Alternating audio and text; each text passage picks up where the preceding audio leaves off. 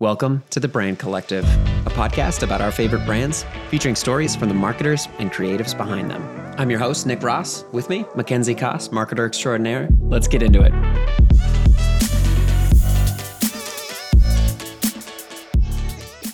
Welcome back to the Brand Collective podcast. Today we have Zaria Parvez, social media coordinator at Duolingo and the mastermind behind their TikTok.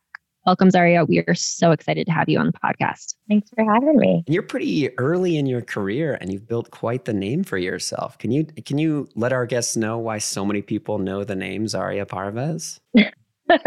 Yes. So I started at Duolingo as my first job out of college, and I'm in charge of our TikTok account. So we really just kind of changed the game with how brands interact on the platform, with creating this whole personality behind the Duolingo owl named Duo, and just having fun on the app. How did you find yourself at Duolingo? Why did you choose them as a place to start your career after college? Yeah, great question. So in my time in college, I spent a lot of my energy on diversity in advertising and like what it means for representation and pretty much like the purchasing power of like these small quote unquote minorities that are actually very huge and have a lot of purchasing power. And really just like look deep into that. And I kind of left college knowing I wanted to continue that idea of like the importance of being inherently diverse in what you're putting out there and what you're creating. And Duolingo is a very mission-driven brand, and diversity is part of the DNA of who we are. You'll walk in and you'll hear people speaking so many different languages. We were founded by immigrants. And like something that was really awesome to me is that we were never going to, in the end of the day, like no matter what, whatever we monetize on, we're never going to monetize on the content we provide. So like the free version versus the premium version of our app will still be the same exact content. It's just a matter of having ads or no ads. So stuff like that really excited me about working at Duolingo, and luckily they hired me and it's been great ever since. And for those who don't know, what is Duolingo's mission? Yeah, so our mission is to make education accessible. And I know a lot of people know Duolingo as a language learning app, but we specifically don't think we've won yet until we have all of education be accessible. So we're actually also developing a math app that's coming out later. So it's just this constant drive to just make education accessible. And you've built quite a social media reputation for Duolingo using their TikTok. Can you talk a little bit about that story and maybe what your take is on that platform? Sure. I think everyone is aware of TikTok, and like a lot of brands feel like we need to be on there. There's this huge audience. We just don't know what our niche is or how we fit into the whole equation.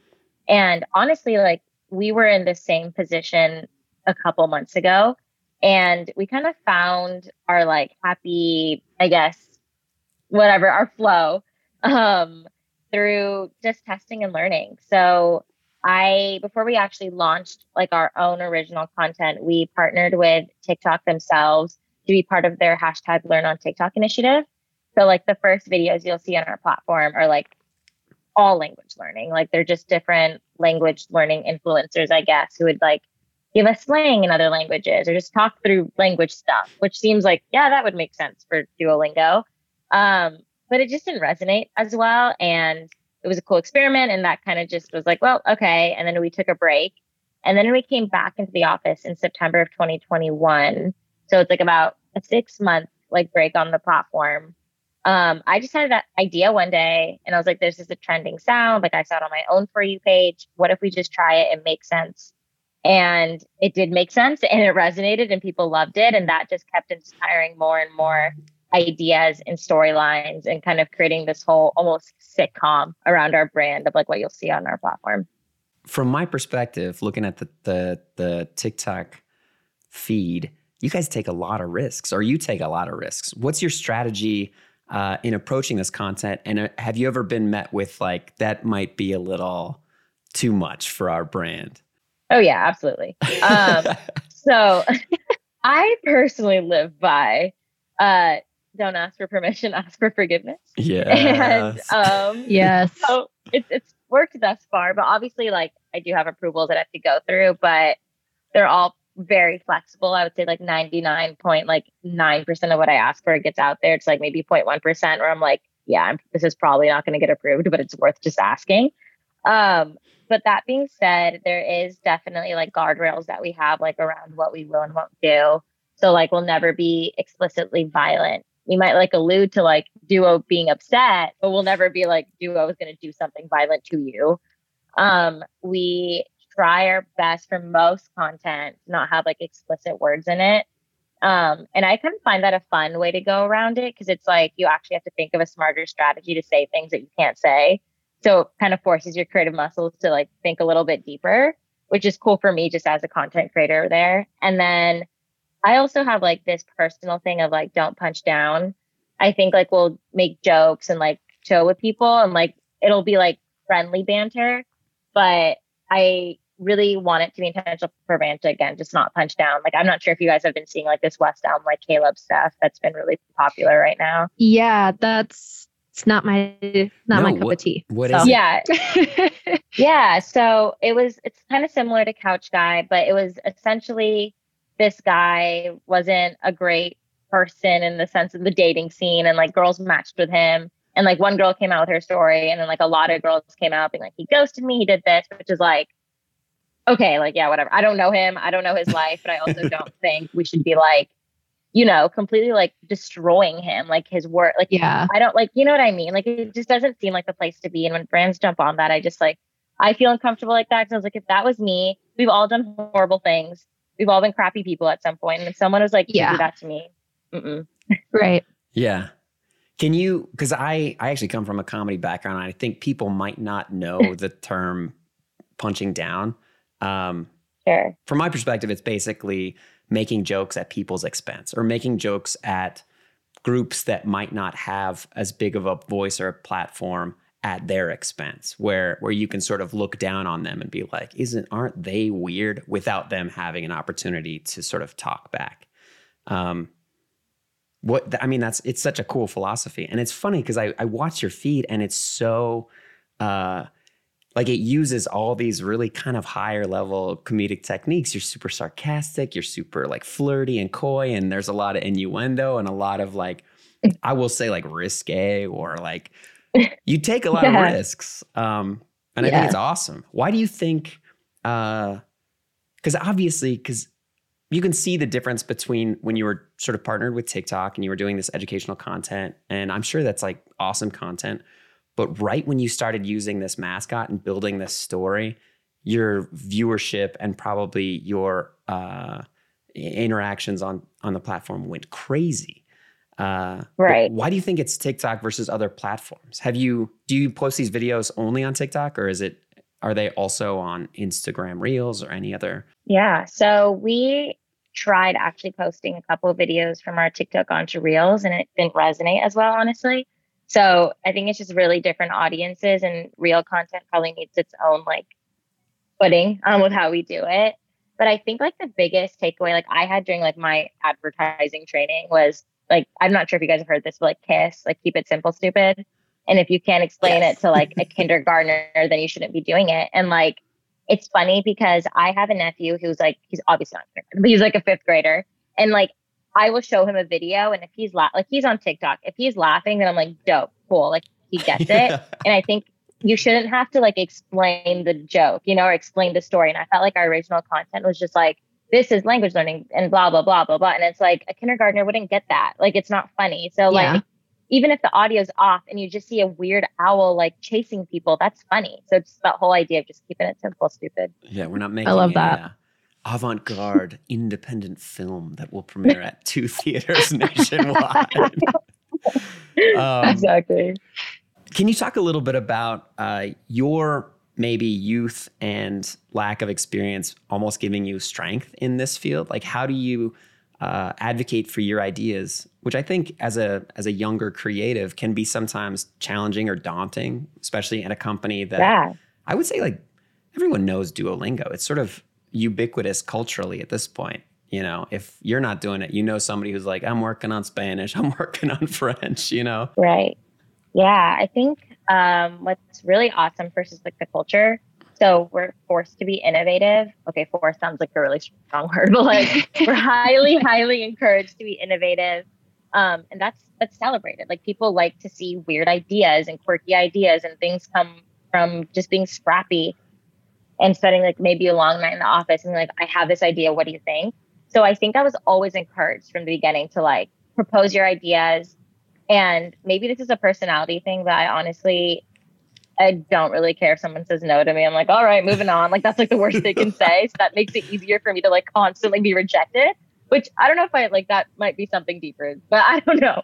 Other than that, I think that's been cool though. Cause it's like, I was always pitching ideas, and a lot of the times things would get rejected and a lot of times they would stick. And I think, yeah, maybe if I had more experience, I'd be more self-conscious about what I'm pitching or like what people would think of my ideas. And it just coming in with this fresh perspective, I think it gave me a leg up in a sense. That's incredible. How do you think you would approach young creatives? Like if you were to present to maybe a university class or people that are looking to break in as creatives in, it's a vast landscape of social media within, the corporate world. Do you have any pieces of advice that you would be like, this is something that I stick to and this might help you? Yeah. So something that I was also trained to do at University of Oregon, I don't know if like our ad program is very robust because like, yeah, exactly. So Nike came from there. So like, and Nike's like one of the top, like, right, advertisers, like people who like founded Wieden Kennedy, like went to my program. So it was always like very intense. And I think the number one thing that I learned like my freshman year was like any creative idea you have has to be insight driven.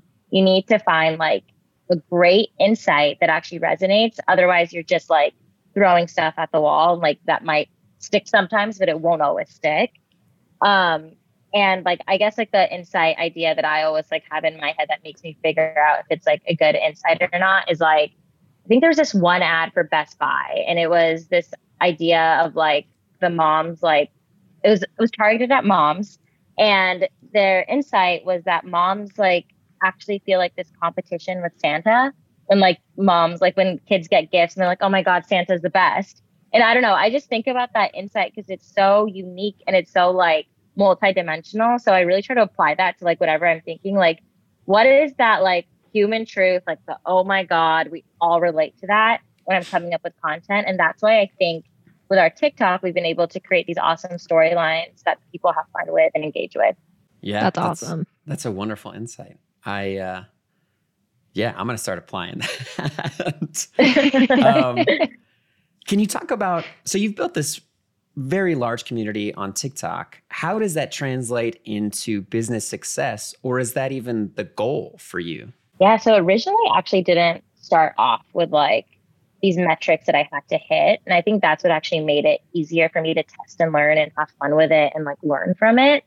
They were never like, you need this many downloads of the app with like this many videos, but also at the same time, it's because it was also low lift. Like I wasn't asking, like we spent $0 on promoting anything. It was just an iPhone and a suit we already had. So I think that's why it made it easier to not attach metrics to it. That being said, we actually have a How Do You Hear About Us survey, and we saw like a large uptick in users saying that they come from TikTok. And we've just seen continued growth and success from it. So it's exciting to see that like a tangible like result from your social. Do you feel like it puts more pressure on like each successful TikTok that you put out? Do you feel more pressure to sort of outdo yourself or to build on that audience and their expectations? Oh yeah, for sure. And I think any creator feels that way. Like if I hit under 1 million views, I'm like, I'm done. Like this is stupid. Like this wasn't, and like chill girl, like you're fine. And I think like I need to like keep telling myself that. And like, what's interesting is that I feel like we tend to like I used to, let's see, how do I say this? I used to determine my success based on how many likes or how many follows or how many views like each post got. And then when I would post like a video that only got like maybe 300K views versus something before that got 7 million views, I was upset. But then I realized that that video that I posted further to storyline, further to joke, and like later videos down the line, and people were still referring to that video. So that content definitely still had an impact and like adds to the bigger picture. But also like it's work and I need to not take it personal. So I'm also working on like setting those boundaries. Yeah. Can you divulge where the suit came from or how that suit sort of came to fruition? Totally. So it's actually from a a manufacturer in China, shocker. And we have a Beijing office, and they actually helped us develop it. And they shipped one to our headquarters in Pittsburgh, Pennsylvania, and then one to New York in our New York City office. And it was originally just meant for like HR, like for recruiting events. And then Duo would just show up and people would snap a picture with Duo, or it would honestly be like a joke at our office. Like someone would just wear it and just walk around and it would just be funny. Like that was kind of it. And that's why it was like just sitting there and I was like, can I have this and use this? And no one was fazed by it. They're like, yeah, sure, go for it. And it just became its own entity that it is now. Yeah, that's incredible. Do you feel like, because you're based in Pittsburgh, right? Mm-hmm. Do you feel like being in sort of a non like coastal elite market city, do you feel like that helps your creativity? I feel like a lot of times creatives are pulled to those places because they want to be surrounded by, like everyone that's attacking that career hard. And I almost feel like being in a non, coastal market driven city almost has a different psychology involved. Does that resonate with you at all? That's a really great question, because this was something I was like debating fresh out of college too. Like, do I want to be in New York? Do I want to like spend my 20s there? Like, what's the right decision for me? And I actually had a really good like heart to heart with my sister about this, who knows me obviously very well. And for me personally, I feel like I thrive of being like a big fish in a smaller pond versus being like a smaller fish in a big pond, if that makes sense. Which sounds like really pretentious, but I mean that in a sense that if I went to New York, I feel like there'd be so much creative genius around me. And I would be like, I don't know if I add up. And then my own insecurities would just prevent me from being creative. Right. While like in Pittsburgh, stifling. There is a creative. Yeah, exactly. And like Pittsburgh, there definitely is a creative scene, but it's just not like the stakes don't feel as high for some reason. And so I feel like that makes it easy. It's like a whole psychological thing, I think, more so than actually like what the town is, but it helps me a lot. Yeah, I feel that. I spent my 20s in New York City and then my 30s in Los Angeles. And so I feel like I really relate to the psychology of how cities affect your own creative output and your own sort of, like you said, like it's maybe it's not real. Maybe it's just a perception based on like your day to day. But I do feel like there's something very free about what you do on your platform. And it feels like it's just so authentic and real and of the moment. And I wonder if that has to do with maybe a freedom you feel in your personal life or some. Yeah. I mean, also like our social team is super small. Like it's just me and the US marketing manager who like only does social maybe like 20 to 30% of her time. So I think that also gives me the freedom to be like, take the direction you want to take with it and go with it. Like I don't have that need to like, I don't like have another social strategist next to me who I'm like, feel like I have to compete with to create great content. And we're both like pitching to our boss, for example. So I think that's why it's been a little bit easier and just more like, it's just honestly like, yes, Duo has his personality, but I feel like a lot of my personality is just what, like I am Duo now is what I feel like Duo is me. Do you feel like people have followed you in addition to Duolingo because of your presence on the channel? Yeah. So as a joke, okay, so I have 70 followers on TikTok. And as a joke, I posted a video being like, when your like parents immigrate all the way from Pakistan just for you to become like the owl on TikTok. I had like 5 of my friends view it, laugh, they're like, LOL. I like come back 10 hours later. I don't really check my own personal account because I've just like, I'm on Duos, it's fine. 70,000 followers. And like, that has like 5 million views. And now people are like just obsessed. Like, what is it like being in social media? Like, what is your life like? And I'm like, incredibly boring. So I'm like, I need to think of like fun things to be like, this is what I do. So I'm like, can someone take like an Instagram photo of me? Like, I need something to be more creative. But It's cool. Like, I never realized like how a social person can be like popular or like an influencer themselves on this platform. Right. Well, I think a lot of times I feel like, I mean, it's a natural thing where like there is a very specific creative point of view coming through this corporate channel. And I think a lot of times people that are curious or hungry will be like, who is that? What is this? Who is this person or who is creating this? Can I ask about your creative inspiration and maybe what sort of culturally resonates with you and how you kind of, take in that information and, what inspires you essentially? Yeah. So I live by a lot of weird mantras, as you guys will learn as we discuss further. But something I was told was to be interesting, you have to be interested.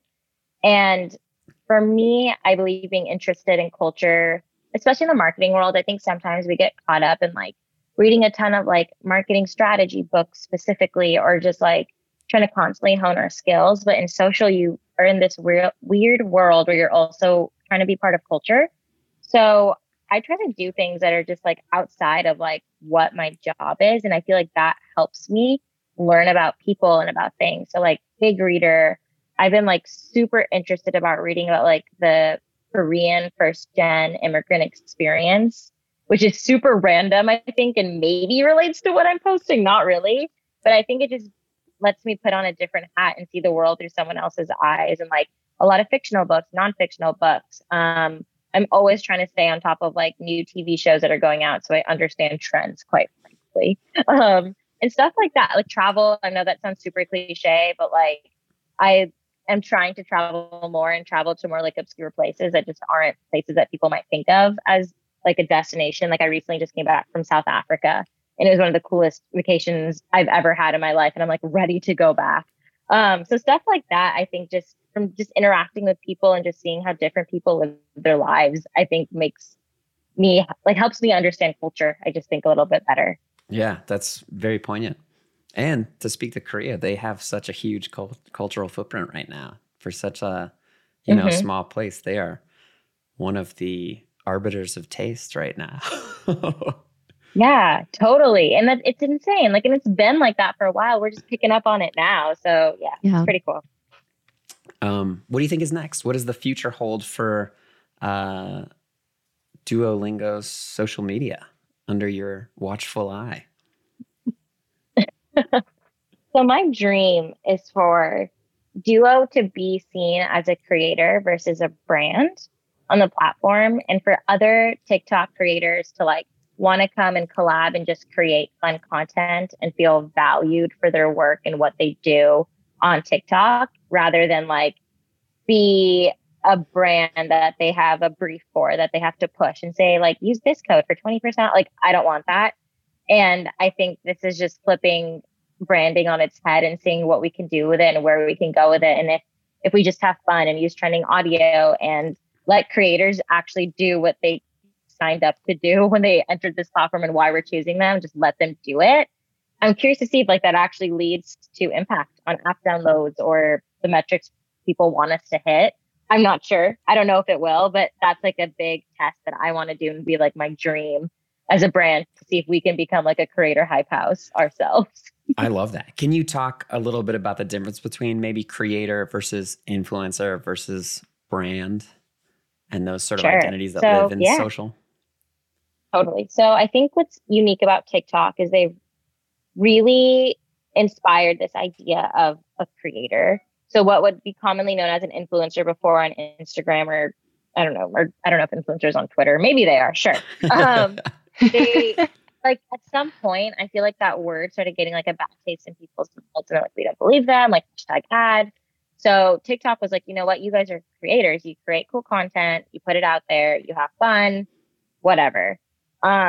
Unfortunately, I still feel like a lot of brands are trying to bring that influencer strategy to TikTok, where TikTok like rejected that like they're not built on that influencer strategy. So you'll still see like a lot of brand deals, just cool, but it'll be like a brand deal that's super scripted and not native, and it doesn't work. It doesn't resonate. So my goal is to have like Duo also be a creator. So like maybe not like promote other brands, but like work with other creators to be like, let's have a mutual collab where like our clout helps you and your clout helps us. And we like did a test run with Rod, who is like a millennial workplace creator on TikTok. Sorry, I just got this bad taste in my mouth. Yeah. Oh God. But like it worked. Like he gained crazy audience. We gained crazy audience. And like I still talk to him just for help. I'm like, what can I do to make creators like want us and want to be with us and have fun with us? And it's just been really cool to see it kind of come into fruition. And I hope we can just keep going further with it. That's awesome. For my, I think I'm an elder millennial. What an old guy. Influencer, I think that taste came from it felt inauthentic. It felt like people were like, oh my God, this eye cream. I can't believe I found it. You can use my code and get 20% off if you wanted to. Like it felt like just sort of a thinly veiled, half-hearted advertisement for a human to just walk away with a few $1,000 or, you know, whatever the company gave them. Is that the bad taste? Is that where TikTok is like, do your thing, don't do our thing, if that makes sense? Yeah, absolutely. And I think people are, and the idea that you don't need a perfect photo, like people will be like literally stuffing food in their mouth and being like, anyways, I like this product, you know, and it's like, it just feels more real. Like no one has like 10 layers of makeup on or like the perfect ring light. It's just them. And I think my theory is like, so TikTok blew off during the blew up during the pandemic. Cut. Let's cut it. It blew up, I think, during the pandemic, right? And like it just got its traction. I think because everyone was stuck at home and like we had no reason to get dressed up or reason to do things. And that just created this whole new idea and this, dare I say it, this new normal of just like being even more real than you ever imagine yourself to be, because we were forced to. We didn't have a choice. Yeah, I agree. I often say, this is probably the 6th time I've said it on the podcast, but it's forced us to accept each other more for who we are. Like we used to go to an office in an outfit that we picked, you know, like with our presentation that we would present. But now it's like, you can see my weird painting right here and the picture of my dog, right? You know, like we can see into each other's homes, like on a day-to-day basis. We're like, oh, that's how you live. And I think almost, you know, TikTok has a bit of that where it feels like Instagram really became a more curated, glossy, you know, almost inhuman perception. And TikTok brought it back to an authentic, like, no, this is just us hanging out, doing our thing, which I think brought it back to that human level. I don't know. Yeah. And that's like, even for me, like if you look at my Instagram feed, there's never a photo without makeup on it, or like never a photo that's like perfectly posed. Well, like my personal TikTok is just like me with like zit cream on, like talking to people, you know, and it's just like, even right now, like even now though, I still don't change that. And I don't know if like my brain just processes this as like the Zaria that Instagram gets, and this is a Zaria that TikTok gets. And that's just how it's going to be.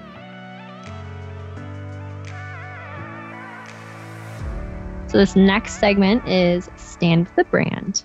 The first story we have, beauty businesses are starting to turn towards augmented reality. So beauty brands are starting to buy tech companies, and they're allowing customers to virtually try on makeup, hair, skincare products.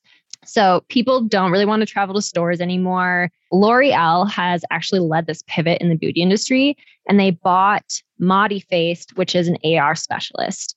Quote from one of their senior VPs, 38% of those who go through our color quiz for hair and then explore hair colors and use our AR virtual try-on tool convert to purchasing. So, Zaria, do you stand with this brand or do you take a seat? So I think I might take a seat on this, but I'll tell you what. So this might be also from my background of just what I've experienced, especially with the beauty brand world. And I've used like some of this VR stuff myself, like when buying. I still think we're not at a point where we have eliminated bias in virtual reality. And like, especially like as a woman of color, like if I'm going to buy a makeup thing, like I just don't trust it, quite honestly, because I've done it on like Sephora's website before, for example, and it just didn't look good on that. And then when I went in person, it looked great, I'd like to think. So I think there's just so much more we got to do, you know, to be inclusive and to understand like different body types, right? Like obviously different like skin tones, but also like what about like burn victims and like different stuff like that. I know that was kind of like a deep turn, but like people just have different skin complexions and different necessities. And like, I think obviously it's the like the North Star is to always like have everything be perfect for everyone. But I think if we can hold ourselves to that, I think it'll make it feel more accessible to everyone rather than just like this one group of people. So that's maybe why I take a seat with it. But yeah.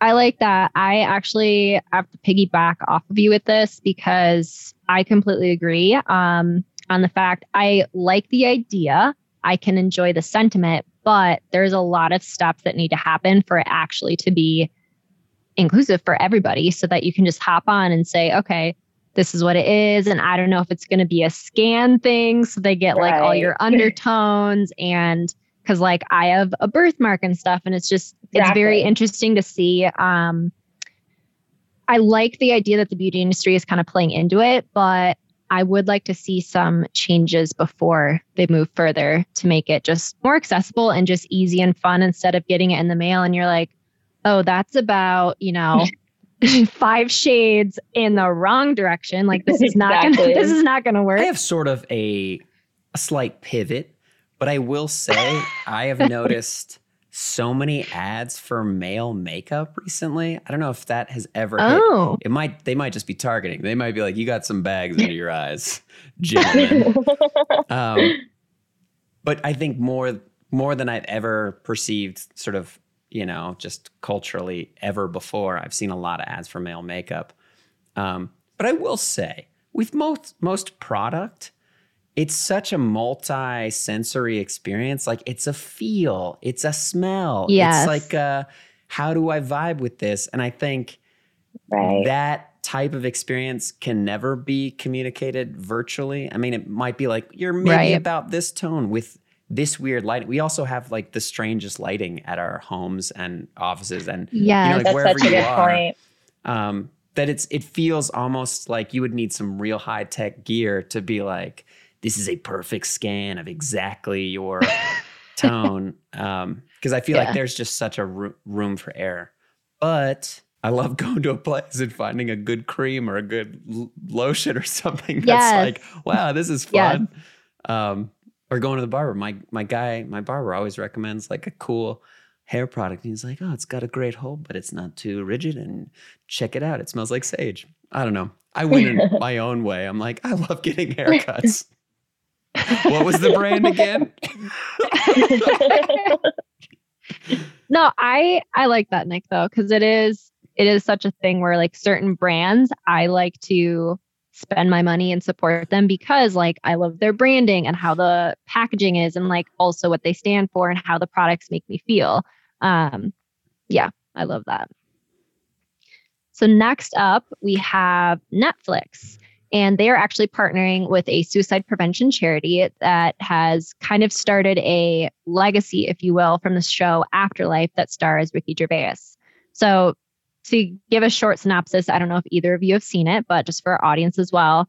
So it's about a journalist, Tony, who is portrayed by Gervais, who is grieving the death of his wife, Lisa. And he is contemplating suicide before deciding to live. And he decides to just dive deeper in connections with his family, friends, and colleagues. And a reoccurring instance in the show is a park bench that Tony goes and visits his wife's grave at. And he actually befriends a woman who is grieving as well. And they develop a friendship and just all conversations that are kind of about life and funny things.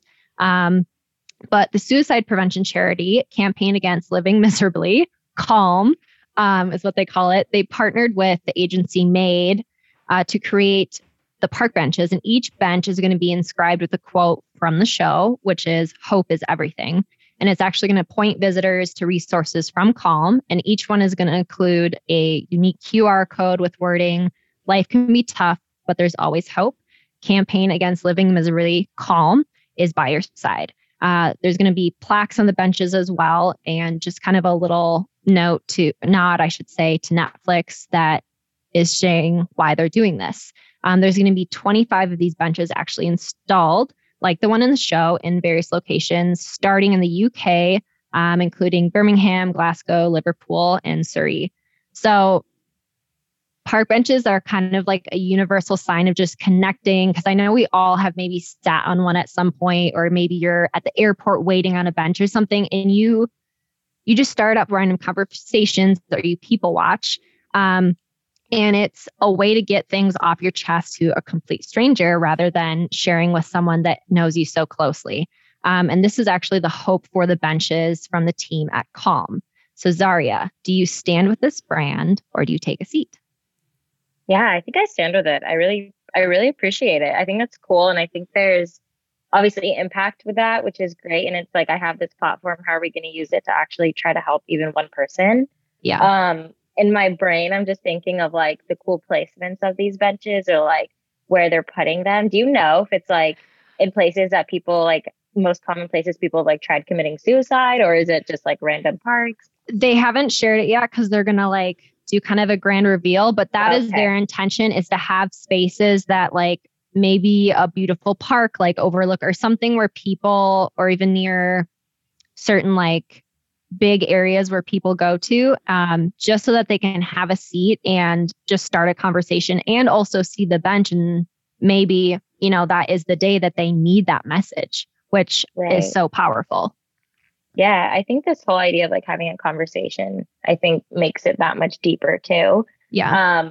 Because I feel like all of us have gone through crap and are having shitty days. And sometimes obviously people's mental health can be way worse than another, but just being able to like have an exchange and like the amount of time just hearing something positive from like another person without them even realizing the impact it can have on you. I think this is pretty cool. I love it. Yeah. Yeah, I agree. Yeah, it's a good one. I think I've seen a little bit of the show, and Ricky Gervais is, I think, hilarious. And I love that they're just playing into something as simple as sitting next to a complete stranger and you just start a conversation, because I definitely know I've done this and I'm like, wow, I just spilled my guts to someone that I'm probably never going to see again, but that felt so good. So I want to travel there and sit on one of those benches and see where they're at. Yeah, I think it's lovely. I think it's, I mean, obviously the shows that we watch touch on themes that maybe are harder to talk about in our personal lives. And I think it's inviting a conversation around a subject that is, you know, ever present in, you know, the modern hustle, and maybe hard to dive in. And I think it gives you a doorway to enter into a conversation that maybe, you know, looks a little scary from the outside. But I appreciate it. I think it's cool. I think it's a very unique and tactful way to sort of build a little bit of, you know, momentum behind your show, but also address the show's theme in a very sensitive and sweet way. Yeah, absolutely. I'm about it. Very cool. Let's take a breath. Literally. Awesome. So to finish off, sorry, this has been a lovely conversation, by the way. I'm very excited about this episode. Hey, I'm glad. Yeah. Yes. I agree. We just have a few questions that we like to ask every guest, just to sort of leave our audience pondering maybe their answer. So the first one is, what have you done recently for the very first time? Yeah, that's a good question. Does it have to be like marketing related? No, this is just life on Earth. Oh, anything. I was like, we're gonna go with this. I learned to make sushi, guys. Like straight up, like made the rice, learned how to fold, learned how to do that cut, get that fish. I got fresh fish from a fish market, and I like get anxiety from like, okay, maybe anxiety is a strong word, but like if just like too many people and like a market and people screaming and yelling, so I like got my fish. I knew how much weight I wanted my fish to be. Got home, cut that shit up, made it. It was great. What kind of fish? At home. That's amazing. I love it. It's like salmon. It's nothing like, but you know, baby steps. But it was something that I thought I could never do, and I was like, why don't I just try it? And I could do it. So it was a little pick me up. That's awesome. And the rice is made in a very specific way, right? To make it have that kind of stickiness and the way. How was that experience? I feel like rice is one of those things. It's like baking. It takes like a very watchful eye. Yes. You know, you got to put some vinegar in there, some sugar, some salt. You have to make sure like the sugar doesn't like caramelize or whatever. So yeah, it was a lot of like, you know, going, but I got it and I was excited about it. I love that. Yeah. Yes. What a skill too. What if you whip that out? Like, hey, by the way, I'll make you sushi tonight. Like, I know, right? Makes you sound much cooler. That'll make it go far. Yes. Second question. If you had one, this might be a little bunny for you, but you don't have to go the way that's maybe obvious to our conversation that we've had so far. But if you had one thing to bring to a show and tell, what do you think you would bring? Yeah, I'm like trying to get something quirky. What would I bring? Oh man. Okay, so this is kind of weird, but I have these polka dot pants that I love. And the reason why I love them is when I was like applying to jobs, I would wear these polka dot pants to places. And based on how people would receive me, I would see if I liked that company or not. Because they were like polka dot jeans and they were like kind of like prominent. But I was like, I want to work at a place that lets me wear polka dot jeans to work and won't say anything. Some people didn't vibe with them when I wore them to my interview, and some people vibed with them. So I think it's a fun thing to be like, wear your polka dot pants, like find your polka dot pants and go with it. So that's what I would bring. I love that. Yeah. Yes. That 2 big thumbs up. That's like an amazing litmus test to be like, can I wear these? Yeah. How stuffy is this company? Yes. Exactly. It's an indicator, right? For so many things. Like, and now I have creative freedom where I'm at because they let me wear my polka dot pants. Big time. I used to say, I'm never as confident as the day I get a new pair of pants that I like. Like that first wear of new pair of pants. It's like I walk around the world and there's just a beat going. And I'm like, here we go. I don't know what it is. So true. But new pants day. That's a big time day for me. All right. So our final question is, if you had to give one piece of advice to a younger version of yourself, what advice do you think you would give? So I'm thinking like college perspective me. I think the biggest piece of advice I would give is work for a place that you love. And I feel like that's really, might feel very cliche, but I think when you're a senior in college, you kind of start grasping at straws and will go for like whatever place will just give you an offer.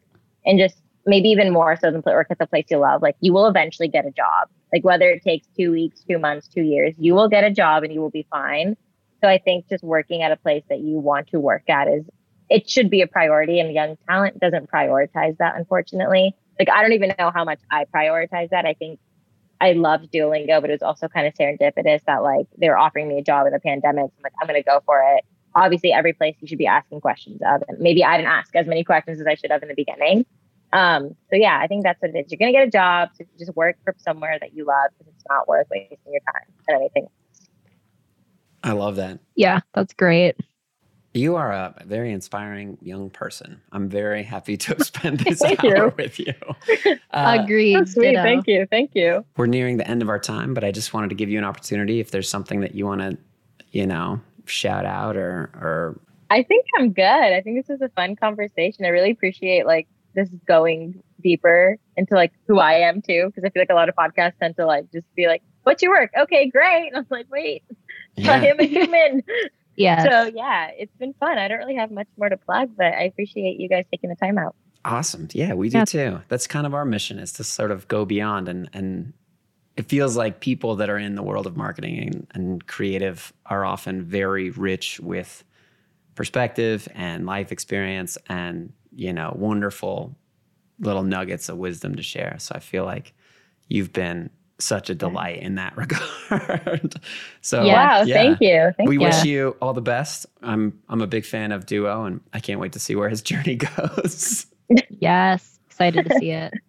All right, y'all. Thank you so much. Thanks. Have a great one. You're listening to a Brandfolder podcast, where we like to say, strong brands live here.